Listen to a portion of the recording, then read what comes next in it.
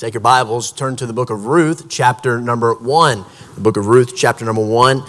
Let the redeemed of the Lord say so. And it certainly was a joy to hear all these testimonies of what God has done, what God is doing, and the faith of God's people that He is going to do something. And I'm glad that we have something to say so about. God's never given us a reason not to shout. God's never given us a reason not to praise Him. God's never given us a reason not to trust Him. God's never given us a reason not to say so about something. I thank God for Jesus. Amen. If you're glad to be in church on a Wednesday night, say amen.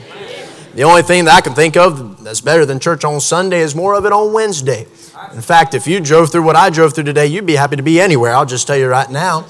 And I usually stay on the south side of Atlanta. And today I was reminded why I usually stay on the south side of Atlanta. And I was driving through and all that traffic and all them accidents and wrecks. Of course, I'm thankful for God's protection. But that's a real testimony tester is really what it is. And I spent a lot of time in prayer. I spent a lot of time saying, oh God, please help us.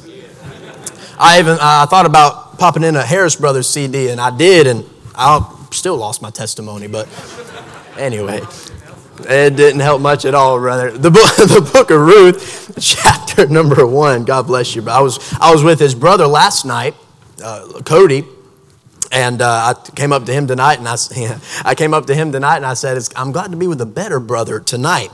And you tell him I said that too. Anyway, Ruth, chapter number 1. We're going to begin reading in verse number 1. I'm thankful to be here tonight. I'm thankful to be saved. Thank you, Pastor, for the opportunity. And met a couple times before, but really the most memorable, he came out to college out in Santa Clara, California, Golden State Baptist College, where I attend there and spent a week with us and preached. And I'll tell you, that's the best week we had. And God really moved and God helped us. And decisions were made that week that really lasted. And God helped us that week, and it helped us get through the rest of the semester. I thank God for your preacher. Ruth chapter number 1, verse number 1. Now it came to pass in the days when the judges ruled, there was a famine in the land. And a certain man of Bethlehem, Judah, went to sojourn in the country of Moab, he and his wife and his 2 sons. The name of the man was Elimelech, and the name of his wife Naomi. The name of his 2 sons, Mahlon and Chilion, Ephrathites of Bethlehem, Judah. And they came into the country of Moab and continued there. By the way, I'm not preaching on this, but that's always what happens. A backslider's intention is never to become a permanent castaway. But what happens when we test the waters, when we try to wade in a little bit and try to get a little taste, a little crumb of the world, a crumb of carnality, if you would, it always ends up that we continue there. Verse number 3, and Elimelech, Naomi's husband, died, and she was left and her 2 sons. And they took them wives of the women of Moab. The name of the one was Orpah. The name of the other was Ruth, and they dwelled there about 10 years. Mahlon and Chilion died also, both of them. And the woman was left of her 2 sons and her husband.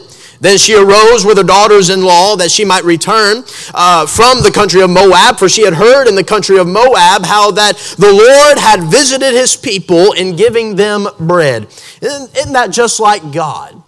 Even when His people forsake Him and when His people leave Him and when His people don't follow Him, God is still gracious and God is still merciful to visit His people once again. And there Naomi is in a far country, but she hears good news from home, saying, God has visited His people and giving them bread. Verse number 7, wherefore she went forth out of the place where she was, and her 2 daughters-in-law with her, and they went on the way to return unto the land of Judah. Naomi said unto her 2 daughters-in-law, go, return each to her mother's house. And the Lord deal kindly with you as ye have dealt with the dead and with me. I want you to hold your place here and turn to Matthew's Gospel, chapter number 1. And the first time we meet this lady by the name of Ruth, we find out a couple things. We find out that she's a resident of her citizenship is in Moab. We find out that Moab in the Bible is God's washpot. Moab is not a highly esteemed place. Moab is not a spiritual place. Moab is a Gentile nation. And you know all that went on in the past that brought Moab to where it was in that day. And if we were to say something about Ruth, we would say something like this. Well, she's wicked. She's hell-bound. She's on a bullet train to perdition. Nothing good can ever come out of Moab. Nothing good can ever come out of Ruth. Nothing good can ever come out of that story. I mean, nothing pleasant, nothing worth shouting about, nothing worth rejoicing over, nothing great, nothing awesome, nothing miraculous could ever come out of the life and the story of Ruth.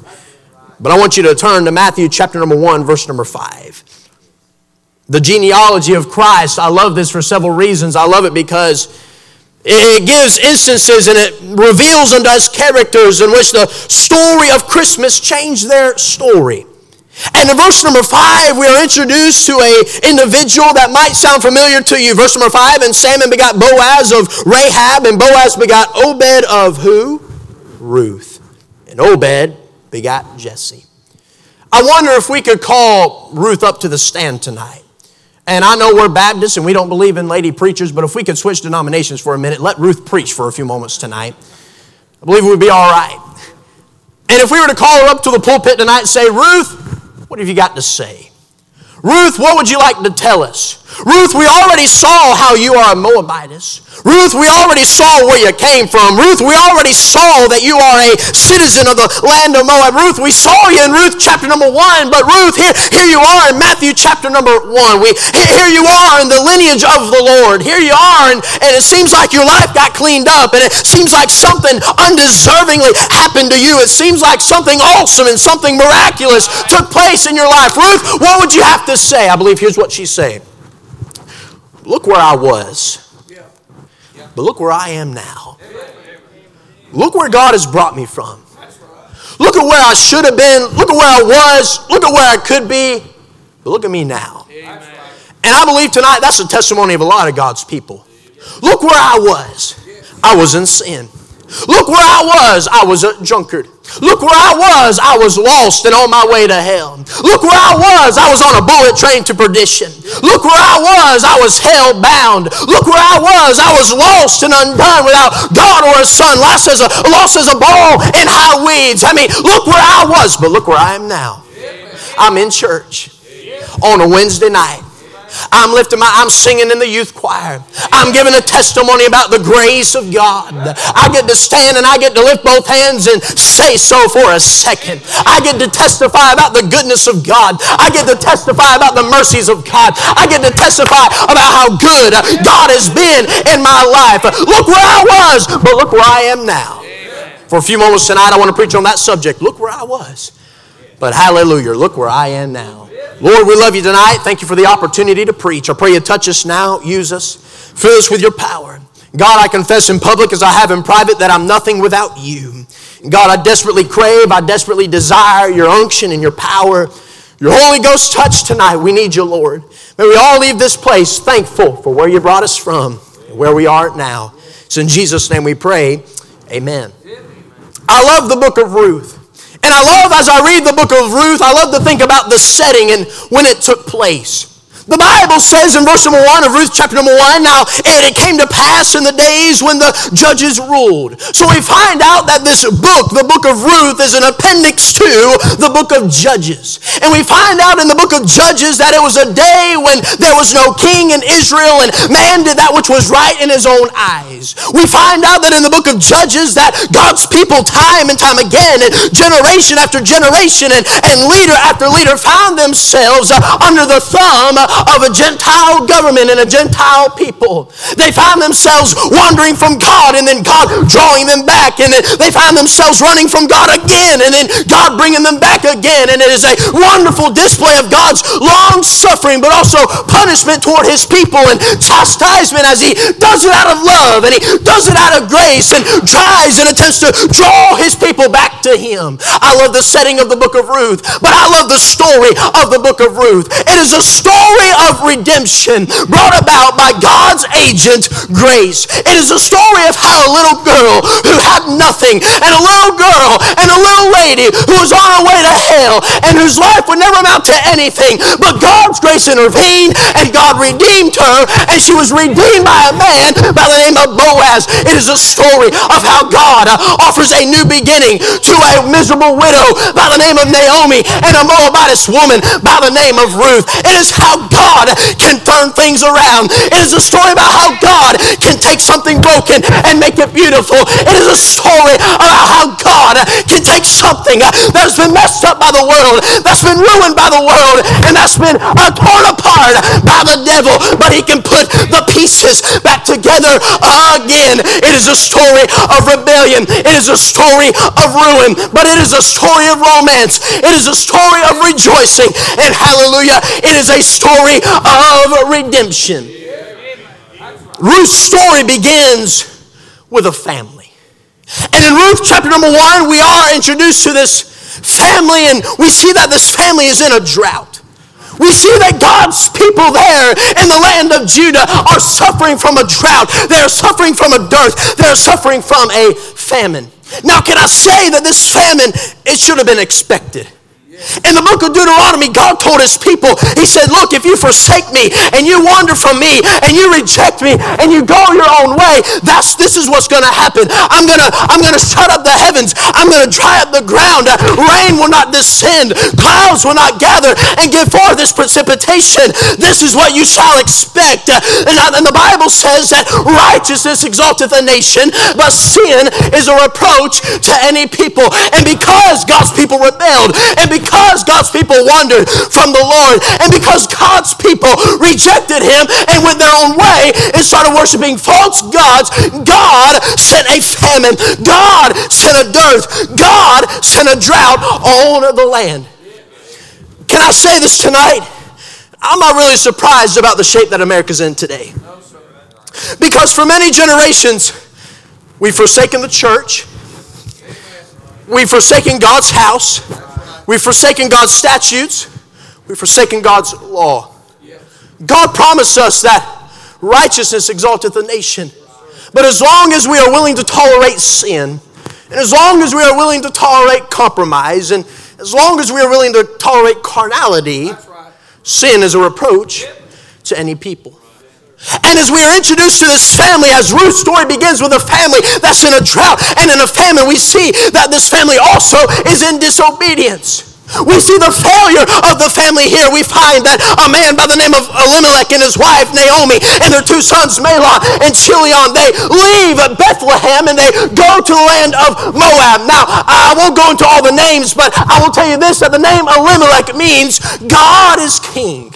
That's what his name means. Apparently, I wish they did, but in biblical customs, they wouldn't name their children like a random name. Now, when you read a genealogy, you wish it was. And Bill begot Bob. Bob got Bill. Bill begot Bob. And it would be a blessing. But they named their children something specific.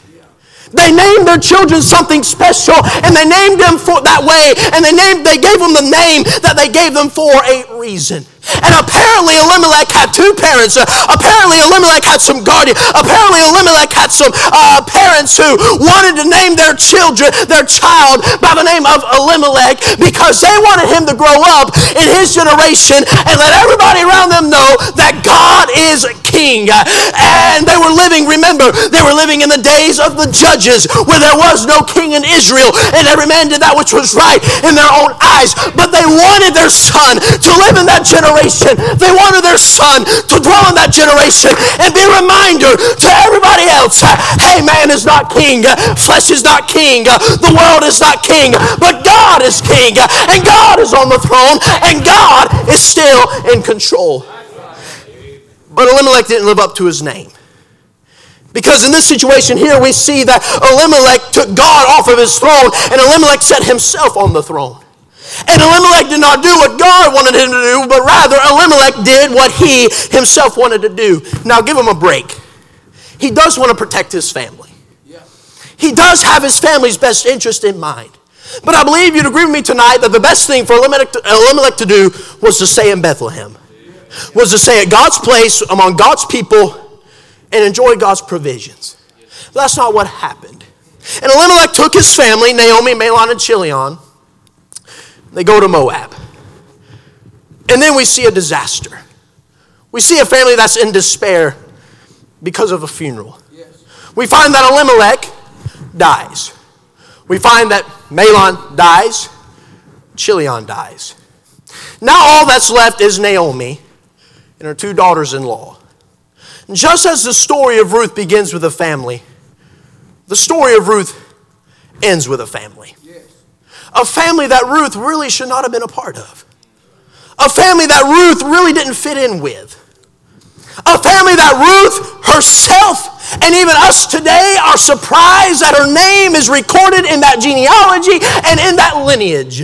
And as Ruth's story begins with a family that was broken, and it begins with a family that was miserable, and it begins with a family who was marked because they disobeyed God, her story ends with her name written among a family of saints, and her name written among a family of heroes, and her name written among the family of a bunch of holy people. You look at Matthew chapter number 1, and there's folks like Abraham, there's folks like David, there's folks like Solomon, there's folks like Isaac, and there's folks like Jacob. How in the world did somebody like Ruth end up in a family like that? When you look at her beginning and you look at where she started from and you look at how her life started, we would never expect it if we were to pick somebody from the Old Testament, out of all the princesses and out of all the queens and out of all the ladies in the Old Testament to fit in Matthew chapter number 1. We wouldn't pick Ruth. If we were to pick the cream of the crop, and if we were to pick the best of the best, and we were to pick the most perfect person, the perfect lady, the virtuous woman found in the Old Testament to put in Matthew's Gospel, chapter number 1, in the lineage of the Lord, we wouldn't pick Ruth. But God's grace did. God's grace made a way when there was no way. God puts her in that family. And it doesn't quite make sense to us. But when you throw in something as important as grace, and you throw in someone as important as the Lord, settles all doubts, disqualifies all controversies, answers all questions. If we were to take the testimony of Ruth, Ruth is introduced to us in a dark, depraved condition. But as she gives her farewell address to Scripture, we find her named among kings, among princes, among heroes of the faith. And why is that? God's grace made a way. I want to point out 3 things to you really quickly as we look at Ruth, and as she would say, look where I was, but look where I am now. I want to see, number 1, her gloom. Her gloom. We find her, when we first find her, she's in the land of Moab. She's living among the heathen. She's living among the wicked. She's living in a world that rejects God, and she has complete no knowledge at all about God. She's raised in a family, and she's raised in a home, and she's raised in a city, and she's raised among a people who scoff at God and laugh at God and have no place in their mind whatsoever for the things of God. She's in the land of Moab, and Moab offered nothing but gloom and doom and despair. And as she grew up in that lifestyle, and as she grew up in that world, and as she grew up in that dark, depraved condition, her life was nothing but gloom, and her life was nothing but sadness. Because may I remind you tonight, that's where we were, lost and undone, without God or His Son. We had nothing to smile about. We had nothing to sing about. We had nothing to rejoice about. And as we first see Ruth, as we look at where she was and where she is now, we find that the beginning of her life is characterized by the one word, gloom. She was in the world, and in the world she lost it all. She was worthless. Nobody wanted her. Nobody wanted anything to do with her. Nobody would even cross the same path as her. We find that she was wanting. She was craving something. She was searching for something. And thank God in her life, she found what she was looking for. She found what she was searching for. She found her heart's desire. We see her plight. That the life that she lived was a broken life with a bruised past. We find her pain. We find that as that family of Elimelech and Naomi and Mahlon and Chilion moved to Moab, we find that she marries one of those sons. Now she loses her husband. The person who showed her affection, the person who showed her love, the person who loved her when seemingly nobody else would. Now she's lost it. She's lost him. She's lost what she's wanted. She lost what she had. The world never gives. The world always takes away. And the world may give temporary satisfaction, and the Bible even does say that there is pleasure in sin for a season, but in the end it takes away. Moab never adds to your life, but Moab takes from your life. And we see her poverty. She had no supply. She was running dry. Now she's left destitute. Her sister, and her mother-in-law. They have nothing. They have no means of supply. They have nobody there to provide for her, and that leaves her in a very miserable condition. That leaves her with nothing but gloom. That leaves her with nothing but doom, and that leaves her with nothing but despair. But then Ruth makes a choice. Ruth makes a decision. We find that later on in the chapters, chapter number 1 of the book of Ruth commences, and as the scene unfolds, that Naomi is going to go back home because she's heard the good news that God had visited his people. And she's going to go back home, and she takes her 2 daughters-in-laws to the edge of the city, to the city limits, and she says, all right, you stay here. You go back home. You go back to your old lifestyle. And for the life of me, I cannot understand why she ever said this. But she said, all right, go back home and go back to your old life and go back to your gods and go back to Moab. I don't want you, maybe it was because every time she looked at those 2 daughters, every time she looked at those 2 girls, she thought of the 2 sons that she lost. I don't know why, but something clicked in the life of Naomi. For some reason, she didn't want Ruth and Orpah to come home with her. And Orpah, you know the story. She kissed her mother-in-law and she left, and she goes back home, and her name is etched out of God's record book. We never hear about Orpah again. We never hear about what happened to her. We never read about what took place in her life.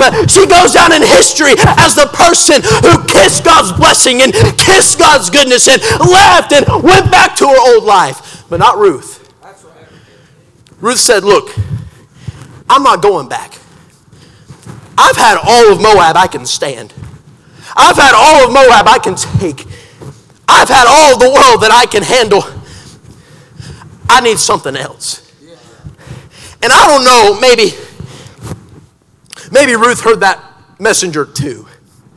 Maybe Ruth heard God had visited his people. Maybe Ruth heard that message. Maybe she was in earshot. I'm not sure. But something clicked in Ruth that made her want to leave the world behind her and go home with Naomi.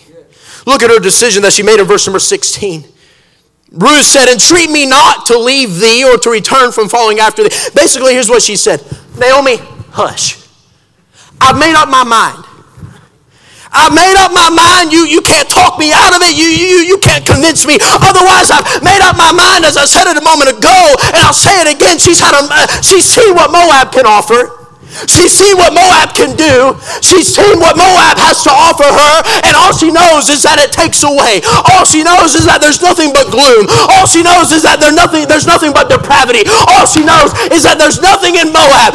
Something must be better about Bethlehem. If they got bread, I want bread. If they got God, I want God. If they've got visitation, I want visitation. She says, entreat me not. I'm not going to leave you. I made my decision. Here's what she says. For whither thou goest, I will go, and where thou lodgest, I will lodge. Thy people shall be my people. And here, she kicked the bucket right here. I mean, she scored 110 A+. I mean, she got bonus points right here when she said, and thy God shall be my God. Where thou diest, I will die, and there will I be buried. In the words of Fanny Crosby, I'll follow where thou leadest. My love will cling to thee. And where thy head is pillowed, my nightly rest shall be. Thy birthplace and thy kindred I'll cherish as my own. Thy God shall be my refuge. I'll worship at his throne. I don't know if Ruth had any idea what that decision was going to lead to. I don't know if Ruth had any comprehension. I don't know if she had any way of understanding that one choice, how much it would change her life. And I don't think that moment that you got saved, that moment that you knelt down wherever you were and you said, God, I take you, I choose Jesus, I don't think any of us knew where that would lead us. I was a 7-year-old boy when I got saved in my bedroom with my mother and my father by my side. I had no idea that one day I'd be standing behind the pulpit. I had no idea that one day God was going to send me to California. I don't think I wanted to know that. Probably be scared to death. I had no idea what God was going to do. And I believe you're in the same boat. And here as Ruth makes this choice, she has no idea where this decision is going to lead her. She has no idea what's going to happen in chapter number 2, but yet she makes that decision. She's going to get a new land. She's going to get new leadership. She's going to get a new lifestyle. She's going to get a new lineage. She's going to get a new Lord. She's going to get a new limit. She's going to get new labor. And she's going to get a new life. And everything's going to change when Ruth goes back to Bethlehem. So number 1, we see the gloom. Number 2, very quickly, we see the grace. See the grace. The grace of God led her to a person. And that person is introduced to us in chapter number 2. Look at verse number 1. Naomi had a kinsman of her husband's, a mighty man of wealth, the family of Elimelech, and his name was Boaz. Now let me point this out to you. In the book of Ruth, chapter number 1, there are 6 names mentioned. The first one, count them with me, is number 1, Elimelech. Number 1 is who? Elimelech. The second one is Naomi. Number 2 is who? Number 1 is who? Elimelech, Naomi. Then you have Mahlon and Chilion. That's 3. That's 4. Now, I've been on Christmas break, and my math is probably not that good anyway. Well, that's 3 and that's 4. Then you have Ruth and Orpah. That's 5 and that's 6, right? You guys look very smart. That's 6, right? That's 6, right? Then in chapter number 2, we're introduced to a 7th man. Chapter number 2, who is it? Verse number 1, his name was Boaz. You know, the 7th man makes all the difference. The 7th man makes all the difference. The 7th person, the 7th man introduced in the life and the story of Ruth was Boaz. And Boaz was going to change everything. Think about John chapter number 4. In John chapter number 4, Jesus is by a well side. And as he's by that well side, he meets this Samaritan woman. And as he's there, as he comes by that well side and Jesus is resting, Jesus tells her everything about her. He knows everything about her. And he says to this woman, the Samaritan woman, John chapter number 4, says, "Lady, go get your husband." The lady says, "Jesus, I don't have a husband." He says, "You're right. You've had 5. That's 5. And the one you're with now, he's not your husband. That's 6. So evidently there have been 6 men. There's been 6 individuals in this lady's life that tried to help her, that tried to fill a need, that tried to satisfy. But they never met her need. And they never satisfied, and they never did to her what they promised they would. But on that day by a well side, she met that 7th man. His name was Jesus. And when Jesus stepped into her life, everything was changed. I wonder if there's anybody in this sanctuary tonight, you're thankful for that 7th man. You're thankful for the day that Jesus was introduced into your life. You're thankful for the day you met that 7th man and you tried the world and it never satisfied, and you tried the flesh and it never satisfied, and you tried the devil and it never satisfied. But that day, in that moment, that some preacher or some winner or some soul winner or some Sunday school teacher introduced Jesus into your life, business started to pick up, things started to get better. You left the things of the world behind and you wholly decided to follow Jesus. Boaz is introduced into her life. Look at verse number 10. Boaz and Ruth have had a dialogue going on here in chapter number 2. And in verse number 10, here's what she says. Then Ruth fell on her face and bowed herself to the ground and said unto him, "Why have I found grace in thine eyes, that thou shouldst take knowledge of me, seeing I am a stranger?" There's something that Ruth doesn't understand. There's something that Ruth can't comprehend. "Boaz, I'm a stranger. Boaz, I don't know you. I've never laid eyes on you. I've never met you. I'm just a stranger. I'm from the land of Moab. Why in the world would you acknowledge me? Why in the world would you even look at me? Other folks in this city would just pass me by. Other folks in this city would just overlook me. And other folks in this city wouldn't even give me the time of day. Other folks would just pass by on the other side of the road. Boaz, I just don't understand. Boaz, I just don't get it. Boaz, I just can't quite comprehend it." I want to say, Ruth, you gave the answer in your own question. I want to say, look at verse number 10. "Why have I found grace in thine eyes?" Well, there's your answer. Grace. The only reason why Boaz would take knowledge of her, the only reason why Boaz would even think about her, the only reason that Boaz would even want to give her the time of day, the only reason why Boaz would want to give her the field, the only reason why Boaz would want to give her some wealth, the only reason why Boaz would even look on her seeing that she is a stranger is by grace. Grace has been my story. It'll be my theme from earth to glory. John Newton got it right when he said, amazing grace, how sweet the sound that saved a wretch like me. I once was lost, but now I'm found. I can't give you a theological answer. I can't give you a dissertation. I can't give you an essay. I can't give you a book on why Jesus would think about me and why Jesus would take knowledge of me and why Jesus will give me the time of day. All I can tell you is one word: grace. Grace. I call the grace of God in the book of Ruth hidden grace. God's grace is working, but you can't see it. God's grace is working behind the scenes. God's grace is working behind the curtain. I believe you'd agree with me that if you read chapter number 1, you couldn't see grace. I mean, there's a funeral. How can you see God's grace in a death? There's a famine. How can you see God's grace in a famine? There are caskets. How do you see God's grace in a casket? There's rejection, and there's loss, and there's hopelessness. How can you see God's grace in all of that? Oh, it's working. Yes. Trust me, it's working. You see, here's what you got to understand. It's the book of Ruth, not the book of Naomi. And every event that happens in chapter number 1 is bringing about something, maybe not for Naomi's good, but for Ruth's good. It's bringing about something. God's grace is sovereignly working in the darkness. God's grace is working even though the clouds are rolling. God's grace is working even though the sun is not shining. And even though we are first introduced to Naomi and the heartache and the pain and the struggle that she's facing, it is God's grace that is bringing all that together. It is God's grace that is orchestrating everything. It is God's grace that's putting the puzzle pieces together, because there's a little old girl named Ruth in the land of Moab. God wants to show her favor. God wants to show her grace. God wants to show her love in some way. He's got to get that family to Moab, and he's got to get what's in Moab with that family, and he's got to get what's in Moab with that family back to Bethlehem so God can show her grace as she needs. God's grace in a person, God's grace in a provision. The Bible says that Ruth goes into that field and she starts off in the corners because that's what's been reserved for her.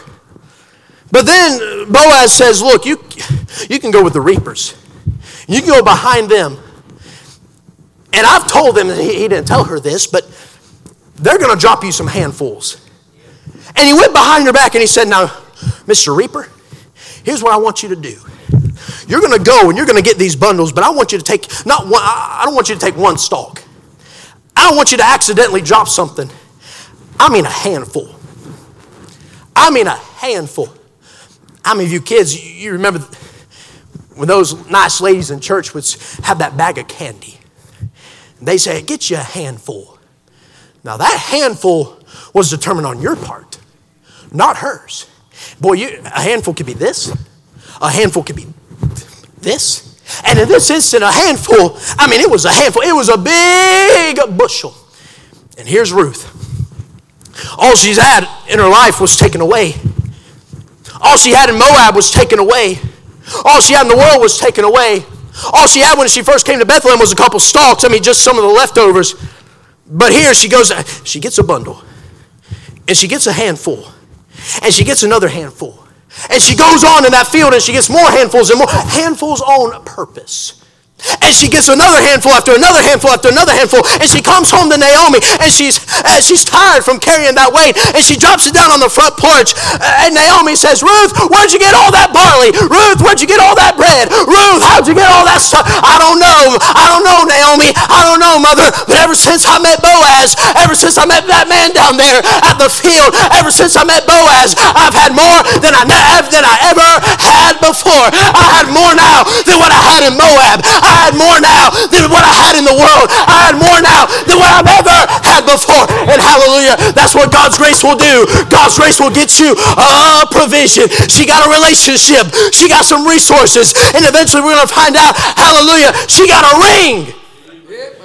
She got a relationship with a man named Boaz. Gloom, grace, and then a genealogy. And in Matthew chapter 1, we find that Ruth is named in the lineage of the Lord. And we find that Ruth is named among the greats of the Word of God. In Moab, she found gloom because of her fate. Because she was a Moabitess, she was destined for hell. She was an alien to the Commonwealth of Israel, outcast of the covenant of promise. There was nothing that she could do. There's no amount of money that she could pay. There's no amount of deeds that she could get done that could get her inside that promise. But in Bethlehem, she found grace. And in that grace, she found a fortune. She found something she never found before. She found some handfuls. She found a husband. Now she's in the genealogy, and she has a future. She has a family. She has a heritage. A family that she never would have guessed. Wow.